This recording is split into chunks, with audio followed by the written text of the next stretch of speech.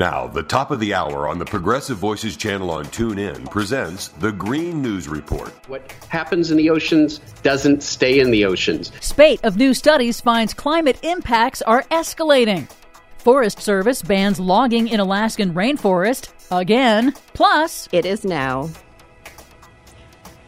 90 seconds to midnight. Scientists move metaphoric doomsday clock closer to catastrophe. All of that metaphoric doomsday and more straight ahead from BradBlog.com. I'm Brad Friedman. And I'm Desi Doyen. Stand by for 6 minutes of independent green news, politics, analysis, and snarky comment. Xbox has also announced they're going woke too, because of climate change, that they're adding a new feature to their default setting.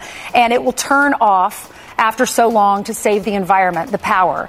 It automatically turns off when you're not using it to save energy and save you money? Sounds terrible, Fox News. That's going woke? I'd say don't change, but I know you never will. This is your Green News Report. Ted Cruz writes on Twitter, first gas stoves, then your coffee, now you're gunning for my Xbox. Isn't it crazy, though?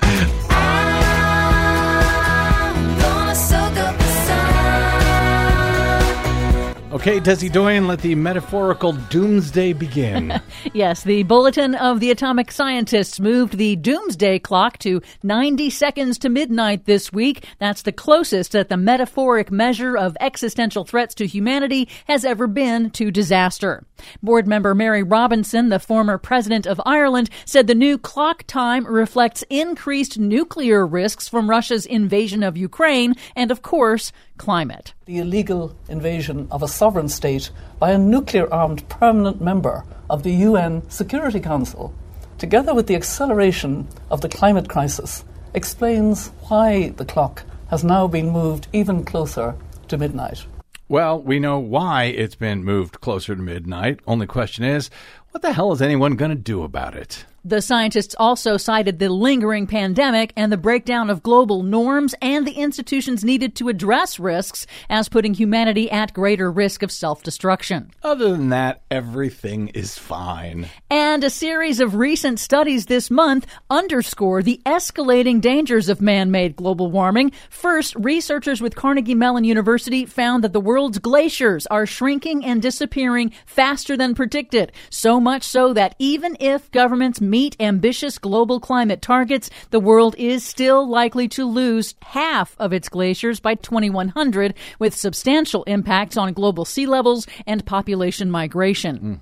A second study has found that the oceans last year were the hottest ever recorded since comprehensive records began in the 1950s. It also confirmed ocean warming has accelerated since 1990. The oceans absorb about 90% of the excess heat trapped by humanity's greenhouse gas emissions. It matters because hotter oceans turbocharge extreme weather like hurricanes, torrential rains, and floods, increase sea level rise, and affect rainfall patterns on land. As lead study author, climate scientist Dr. Michael Mann told MSNBC, worsened drought, worsened heat, greater heat, worse floods, superstorms. This is the face of climate change. It's not subtle. It's not far away. The impacts are being felt by us now on a daily basis. It's simply a matter of how bad we're willing to let it get. And it's not just the oceans. A new study this week reports exceptional warming in Greenland, with the Greenland ice sheet hitting its hottest temperature in 1,000 years.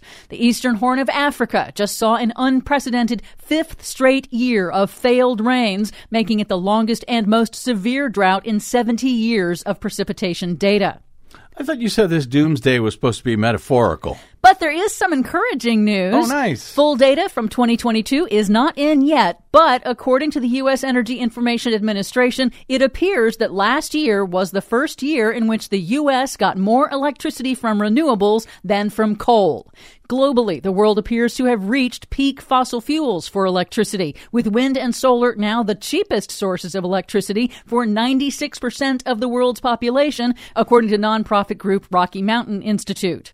And finally, finally, great news. The U.S. Forest Service has banned logging and mining development in more than half of Alaska's Tongass National Forest. The action reverses a Trump-era rollback and reinstates the roadless rule for the Tongass, one of the largest temperate rainforests in the world. It also ends large-scale logging across the entire Tongass, ensuring it continues to provide critical habitat for birds, wildlife, and salmon, and preserves the capacity of the ancient forest to absorb a significant chunk of humanity's carbon emissions. Well, that seals it. With all that good news, I'm moving that clock back a few seconds. For much more on all of these stories and the ones we couldn't get to today, check out our website at greennews.bradblog.com. Find, follow, and share us planet-wide on the Facebooks, the Twitters, and the Mastodons at Green News Report. I'm Brad Friedman. And I'm Desi Doyen. And this has been your Green News Report.